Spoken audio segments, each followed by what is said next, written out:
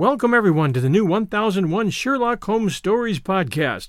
Here you'll find a collection of Sherlock Holmes adventures, as well as the best of Sir Arthur Conan Doyle's stories. Some from our archives at 1001 Classic Short Stories and 1001 Stories for the Road, and some newly produced, all here for your entertainment. Welcome back, everyone, to 1001 Sherlock Holmes Stories and the best of Sir Arthur Conan Doyle. This is your host, John Hagedorn. Today's story is called The Pot of Caviar, a short story written by Arthur Conan Doyle and first published in the Strand magazine in March of 1908. Doyle enjoyed writing this story and wanted to turn it into a play, which he did. He wrote a one-act play with nearly the same name, this name being A Pot of Caviar, rather than The Pot of Caviar, which was the short story name. It was first performed on the 13th of November, 1908, at Jersey Opera House, dramatized by Mrs. Arthur Mortimer. It was also performed from the 19th of April to the 9th of May, 1910, at Adelphi Theatre and the provincial theatres by the Arthur Hardy Company, later in 1910. In May 1925, the play was adapted by J.C. Ledward. We hope you enjoy the short story, The Pot of Caviar, by Sir Arthur Conan Doyle. It was the fourth day of the siege. Ammunition and provisions were both nearing an end, when the Boxer insurrection had suddenly flamed up and roared like a fire in dry grass across northern China. The few scattered Europeans in the outlying provinces had huddled together at the nearest defensible post and had held on for dear life until rescue came, or until it did not. In the latter case, the less said about their fate, the better. In the former, they came back into the world of men with that upon their faces which told that they had looked very closely upon such end as would ever haunt their dreams. Ichao was only 50 miles from the coast, and there was a European squadron in the Gulf of Liantong. Therefore the absurd little garrison, consisting of native Christians and railway men, with a German officer to command them and 5 civilian Europeans to support them, held on bravely with the conviction that help must soon come sweeping down to them from the low hills to eastward. The sea was visible from those hills, and on the sea were their armed countrymen. Surely, then, they could not feel deserted. With brave hearts they manned the loopholes in the crumbling brick walls outlining the tiny European quarter, and they fired away briskly, if ineffectively, at the rapidly advancing sangers of the Boxers. It was certain that in another day or so they would be at the end of their resources, but then it was equally certain that in another day or so they must be relieved. It might be a little sooner, or it might be a little later, but there was no one who ever ventured to hint that the relief would not arrive in time to pluck them out of the fire. Up to Tuesday night, there was no word of discouragement. It was true that on the Wednesday their robust faith in what was going forward behind those eastern hills had weakened a little. The gray slopes lay bare and unresponsive, while the deadly sangers pushed ever nearer, so near that the dreadful faces which shrieked imprecations at them from time to time over the top could be seen in every hideous feature. There was not so much of that now since young Ainsley, of the diplomatic service, with his neat little .303 sporting rifle, had settled down in the squat church tower, and had devoted his days to abating the nuisance. But a silent sanger is an even more impressive thing than a clamorous one, and steadily, irresistibly, inevitably, the lines of brick and rubble drew closer. Soon they would be so near that one rush would assuredly carry the frantic swordsman over the frail entrenchment. It all seemed very black upon the Wednesday evening. Colonel Dressler, the German ex-infantry soldier, went about with an imperturbable face, but a heart of lead. Ralston, of the railway, was up half the night writing farewell letters. Professor Mercer, the old entomologist, was even more silent and grimly thoughtful than ever. Ainsley had lost some of his flippancy. On the whole, the ladies, Miss Sinclair, the nurse of the Scotch mission, Mrs. Patterson, and her pretty daughter Jessie, were the most composed of the party. Father Pierre of the French mission was also unaffected, as was natural to one who regarded martyrdom as a glorious crown. The Boxers yelling for his blood beyond the walls disturbed him less than his forced association with the sturdy Scotch Presbyterian presence of Mr. Patterson, with whom for 10 years he had wrangled over the souls of the natives. They passed each other now in the corridors as dog passes cat, and each kept a watchful eye upon the other, lest even in the trenches he might filch some sheep from the rival fold, whispering heresy in his ear. But the Wednesday night passed without a crisis, and on the Thursday all was bright once more. It was Ainsley up in the clock tower who had first heard the distant thud of a gun. Then Dressler heard it, and within half an hour it was audible to all, that strong iron voice, calling to them from afar and bidding them to be of good cheer, since help was coming. It was clear that the landing party from the squadron was well on its way. It would not arrive an hour too soon. The cartridges were nearly finished. Their half rations of food would soon dwindle to an even more pitiful supply. But what need to worry about that now that relief was assured? There would be no attack that day, as most of the Boxers could be seen streaming off in the direction of the distant firing, and the long lines of Sangers were silent and deserted. They were all able, therefore, to assemble at the lunch table, a merry, talkative party, full of that joy of living which sparkles most brightly under the imminent shadow of death. "The pot of caviar!" cried Ainsley. "Come, Professor, out with that pot of caviar!" "Pot's tausend, yes," grunted old Dressler. "It is certainly time that we had that famous pot." The ladies joined in, and from all parts of the long, ill-furnished table there came the demand for caviar. It was a strange time to ask for such a delicacy, but the reason is soon told. Professor Mercer, the old Californian entomologist, had received a jar of caviar in a hamper of goods from San Francisco, arriving a day or two before the outbreak. In the general pooling and distribution of provisions, this one dainty and 3 bottles of Lacrima Christi from the same hamper had been accepted and set aside. By common consent they were to be reserved for the final joyous meal when the end of their peril should be in sight. Even as they sat, the thud of the relieving guns came to their ears, more luxurious music to their lunch than the most sybaritic restaurant of London could have supplied. Before evening the relief would certainly be there. Why then should their stale bread not be glorified by the treasured caviar? But the professor shook his gnarled old head and smiled his inscrutable smile. "Better wait," said he. "Wait? Why wait?" cried the company. "They have still far to come," he answered. "They will be here for supper at the latest," said Ralston of the railway, a keen, bird-like man with bright eyes and long projecting nose. "They cannot be more than 10 miles from us now. If they only did 2 miles an hour, it would make them due at 7. "There is a battle on the way," remarked the colonel. "You will grant 2 hours or 3 hours for the battle." "Not half an hour," cried Ainsley. "They will walk through them as if they were not there. What can these rascals with their matchlocks and swords do against modern weapons?" "That depends on who leads the column of relief," said Dressler, "if they are fortunate enough to have a German officer." "An Englishman, for my money!" cried Ralston. "The French Commodore is said to be an excellent strategist," remarked Father Pierre. "I don't see that it matters a toss," cried the exuberant Ainsley. "Mr. Mauser and Mr. Maxim are the 2 men who will see us through, and with them on our side, no leader can go wrong. I tell you they would just brush them aside and walk through them. So now, Professor, come on with that pot of caviar." But the old scientist was unconvinced. "We shall reserve it for supper," said he.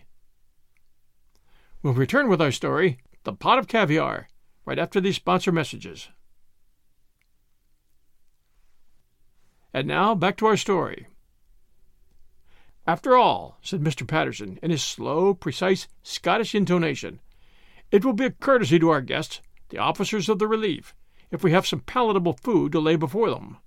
I'm in agreement with the professor that we reserve the caviar for supper." That argument appealed to their sense of hospitality. There was something pleasantly chivalrous, too, in the idea of keeping their one little delicacy to give a savor to the meal of their preservers. There was no more talk of the caviar. "By the way, Professor," said Mr. Patterson, "I've only heard today that this is the second time that you have been besieged in this way.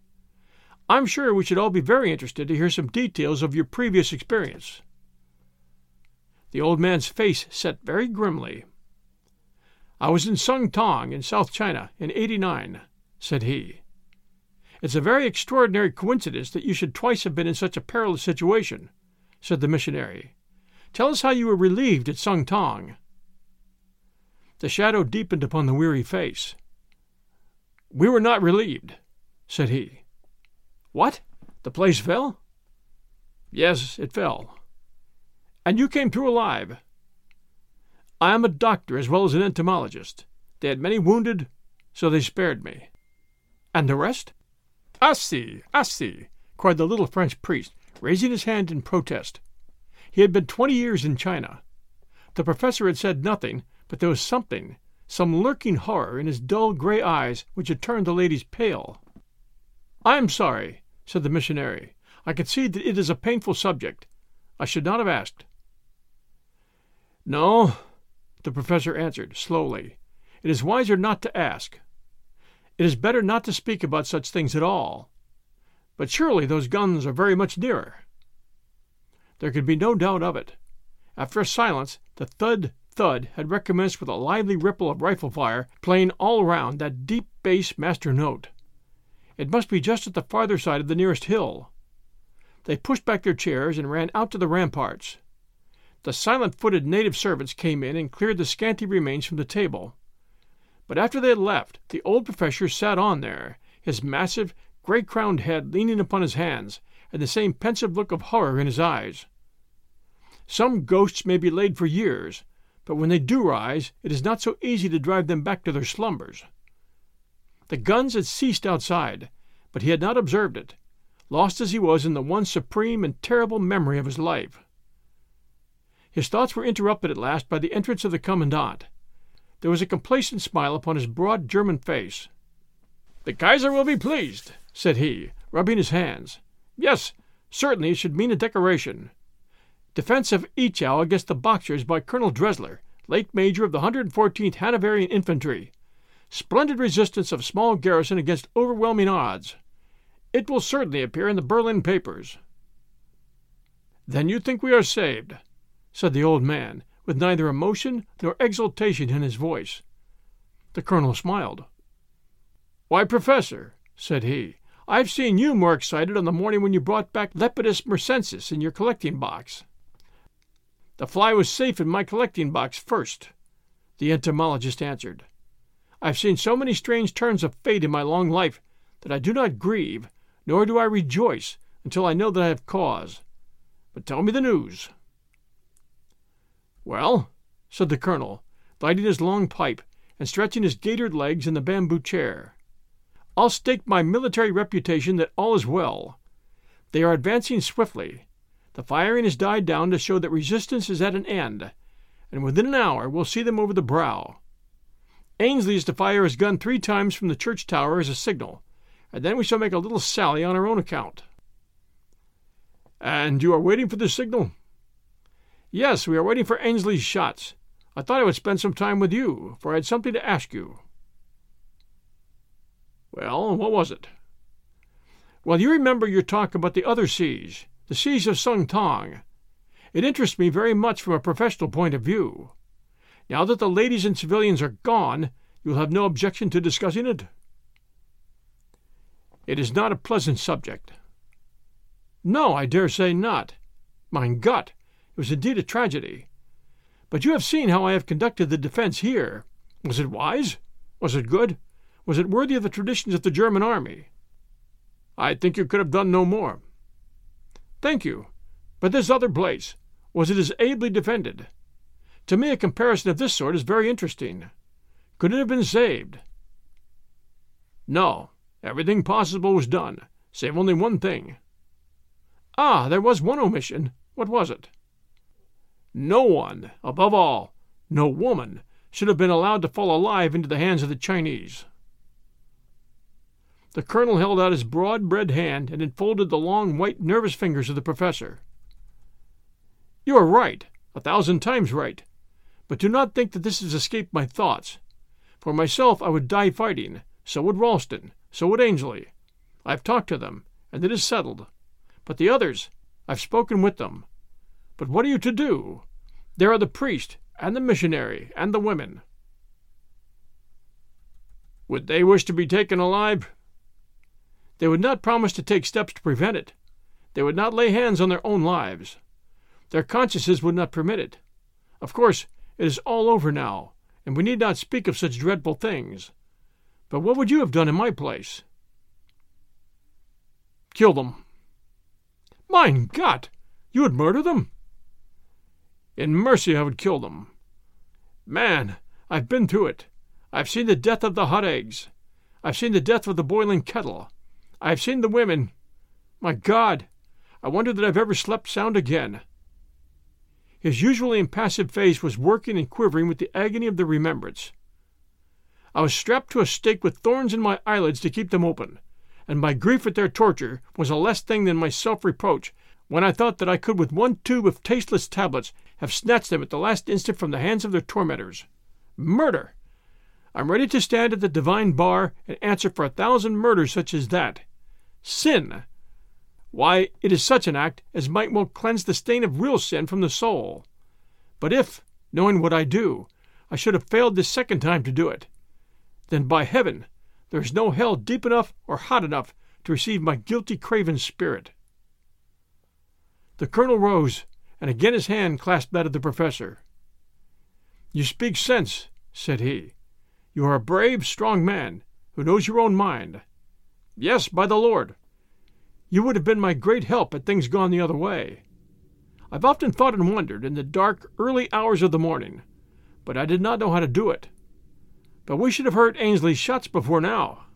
I will go and see." Again the old scientist sat alone with his thoughts. Finally, as neither the guns of the relieving force nor yet the signal of their approach sounded upon his ears, he rose, and was about to go himself upon the ramparts to make inquiry when the door flew open, and Colonel Dresler staggered into the room. His face was of a ghastly yellow-white, and his chest heaved like that of a man exhausted with running.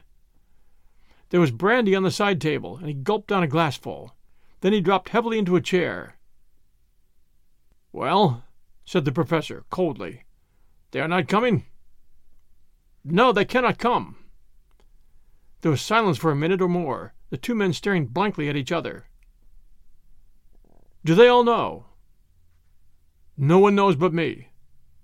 "How did you learn?"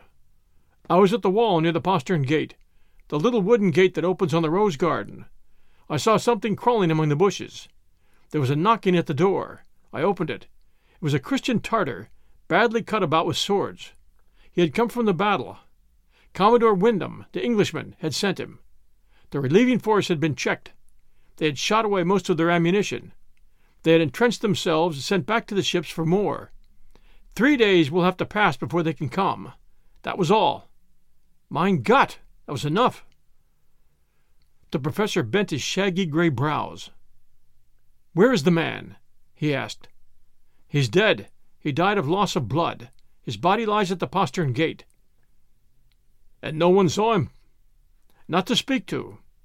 "Oh, they did see him, then." "Ainsley must have seen him from the church tower. He must know that I've had tidings. He will want to know what they are. If I tell him, they must all know." "How long can we hold out?" "An hour or two at the most." "Is that absolutely certain?" "I pledge my credit as a soldier upon it." "Then we must fall?" "Yes, we must fall." "There is no hope for us?" "None." The door flew open and young Ainsley rushed in. Behind him crowded Ralston, Patterson, and a crowd of white men and of native Christians. "You've had news, Colonel." Professor Mercer pushed to the front. "Colonel Dresler has just been telling me. It is all right. They have halted, but will be here in the early morning. There is no longer any danger." A cheer broke from the group in the doorway. Everyone was laughing and shaking hands. "But suppose they rush us before tomorrow morning," cried Ralston in a petulant voice. "What infernal fools these fellows are not to push on! Lazy devils! They should be court-martialed, every man of them." "It's all safe," said Ainsley. "These fellows have had a bad knock. We can see their wounded being carried by the 100 over the hill. They must have lost heavily. They won't attack before morning." "No, no," said the colonel. "It is certain that they won't attack before morning. None the less, get back to your posts. We must give no point away." He left the room with the rest, but as he did so he looked back, and his eyes for an instant met those of the old professor. "I leave it in your hands. was the message which he flashed. A stern, set smile was his answer. The afternoon wore away without the Boxers making their last attack. To Colonel Dressler it was clear that the unwonted stillness meant only that they were reassembling their forces from their fight with the relief column and were gathering themselves for the inevitable and final rush. To all the others it appeared that the siege was indeed over, and that the assailants had been crippled by the losses which they had already sustained. It was a joyous and noisy party, therefore, which met at the supper table, when the 3 bottles of Lacrima Christi were uncorked and the famous pot of caviar was finally opened. It was a large jar, and though each had a tablespoon of the delicacy, it was by no means exhausted. Ralston, who was an epicure, had a double allowance. He pecked away at it like a hungry bird. Ainsley, too, had a second helping. The professor took a large spoonful himself, and Colonel Dressler, watching him narrowly, did the same. The ladies ate freely, save only pretty Miss Patterson, who disliked the salty, pungent taste. In spite of the hospitable entreaties of the professor, her portion lay hardly touched at the side of her plate. "You don't like my little delicacy. It is a disappointment to me, when I had kept it for your pleasure," said the old man. "I beg that you will eat the caviar." "I've never tasted it before. No doubt I should like it in time." "Well, you must make a beginning. Why not start to educate your taste now? Do, please." Pretty Jessie Patterson's bright face shone with her sunny, boyish smile. "Why, how earnest you are!" she laughed. "I had no idea you were so polite, Professor Mercer. Even if I do not eat it, I'm just as grateful." "You are foolish not to eat it," said the professor, with such intensity that the smile died from her face, and her eyes reflected the earnestness of his own. "I tell you, it is foolish not to eat the caviar tonight." "But why? Why?" she asked. "Because you have it on your plate. Because it is sinful to waste it." "There, there," said stout Mrs. Patterson, leaning across. "Don't trouble her any more. I can see that she does not like it. But it shall not be wasted." She passed the blade of her knife under it and scraped it from Jessie's plate onto her own. "Now it won't be wasted. Your mind will be at ease, Professor." But it did not seem at ease. On the contrary, his face was agitated like that of a man who encounters an unexpected and formidable obstacle. He was lost in thought. The conversation buzzed cheerily. Everyone was full of his future plans. No, there's no holiday for me," said Father Pierre. "We priests don't get holidays. Now that the mission and school are formed, I am to leave it to Father Amiel, and to push westwards to found another." "You are leaving?" said Mr. Patterson. "You don't mean that you are going away from Ichow?" Father Pierre shook his venerable head in waggish reproof. "You must not look so pleased, Mr. Patterson." Well, our views are very different," said the Presbyterian, "but there is no personal feeling towards you, Father Pierre. At the same time, how any reasonable, educated man at this time of the world's history can teach these poor benighted heathen that—" A general buzz of remonstrance silenced the theology. "What will you do yourself, Mr. Patterson?" asked someone. "Well, I'll take 3 months in Edinburgh to attend the annual meeting. You'll be glad to do some shopping in Prince's Street, I'm thinking. And you, Jessie, you'll see some folk your own age. Then we can come back in the fall, when your nerves have had a rest." "Indeed, we shall all need it," said Miss Sinclair, the mission nurse. "You know, this long strain takes me in the strangest way. At the present moment I can hear such a buzzing in my ears." "Well, that's funny, for it's just the same with me," cried Ainsley. "An absurd up-and-down buzzing, as if a drunken bluebottle were trying experiments on his register. As you say, it must be due to nervous strain. For my part, I'm going back to Peking, and I hope I may get some promotion over this affair. I can get good polo here, and that's as fine a change of thought as I know. How about you, Ralston?" "Oh, I don't know. I've hardly had time to think. I want to have a real good, sunny, bright holiday and forget it all. It was funny to see all the letters in my room. It looked so black on Wednesday night that I'd settled up my affairs and written to all my friends. I don't quite know how they were to be delivered, but I trusted to luck. I think I will keep those papers as a souvenir. They will always remind me of how close a shave we've had." "Yes, I would keep them." said Dressler. His voice was so deep and solemn that every eye was turned upon him. "What is it, Colonel? You seem in the blues tonight." It was Ainsley who spoke. No, I'm very contented." "Well, so you should be when you see success in sight. I am sure we are all indebted to you for your science and skill. I don't think we could have held the place without you. Ladies and gentlemen, I ask you to drink to the health of Colonel Dressler of the Imperial German Army. So Leben! Hock!" They all stood up and raised their glasses to the soldier, with smiles and bows. His pale face flushed with professional pride. "I have always kept my books with me. I have forgotten nothing," said he. "I do not think that more could be done. If things had gone wrong with us, and the place had fallen, you would, I am sure, have freed me from any blame or responsibility."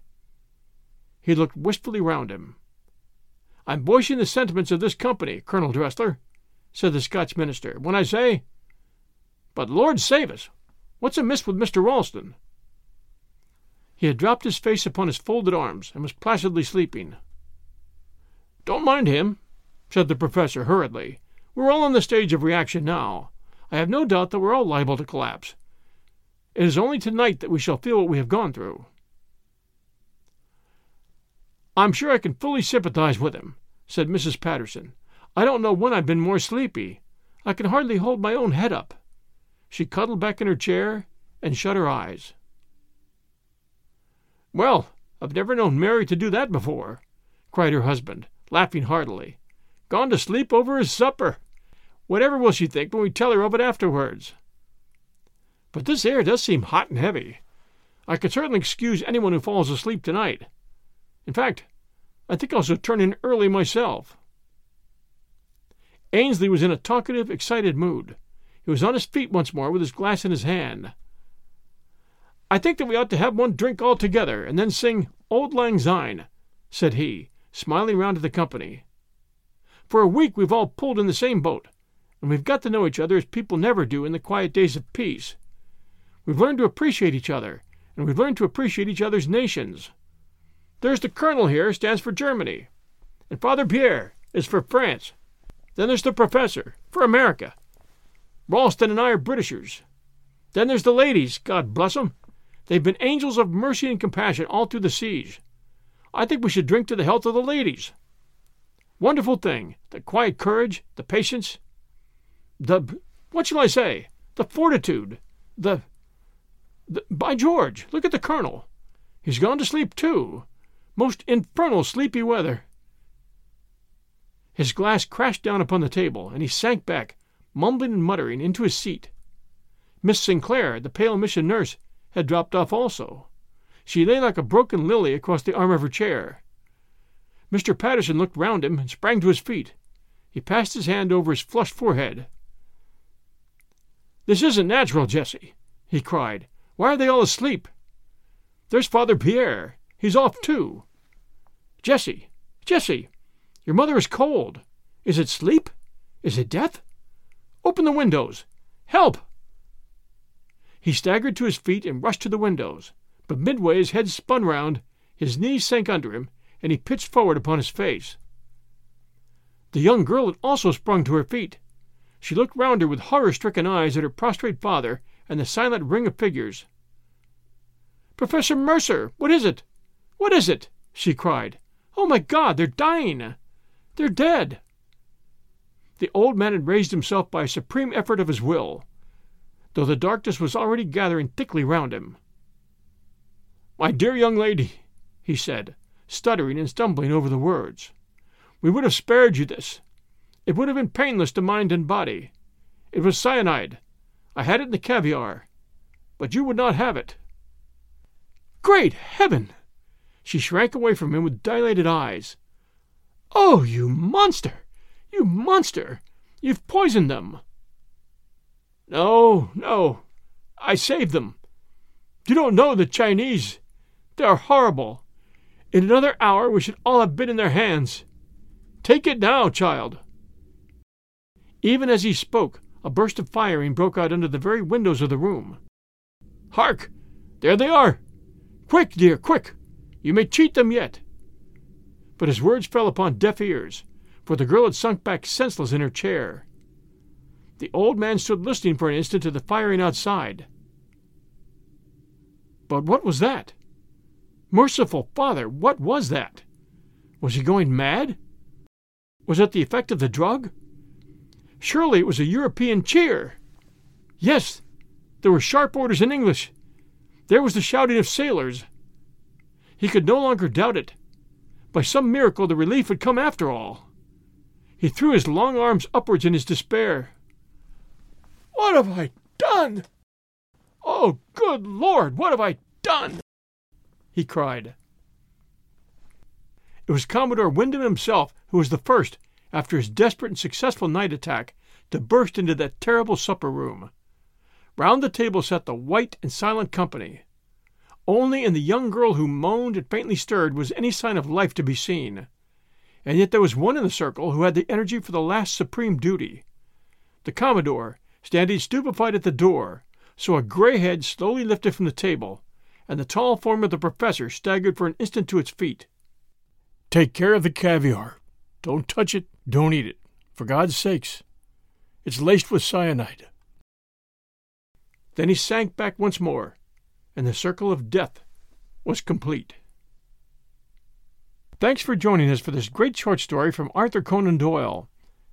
We always appreciate reviews, so if you have a moment, please do send us a review for 1001 Sherlock Holmes stories and the best of Sir Arthur Conan Doyle.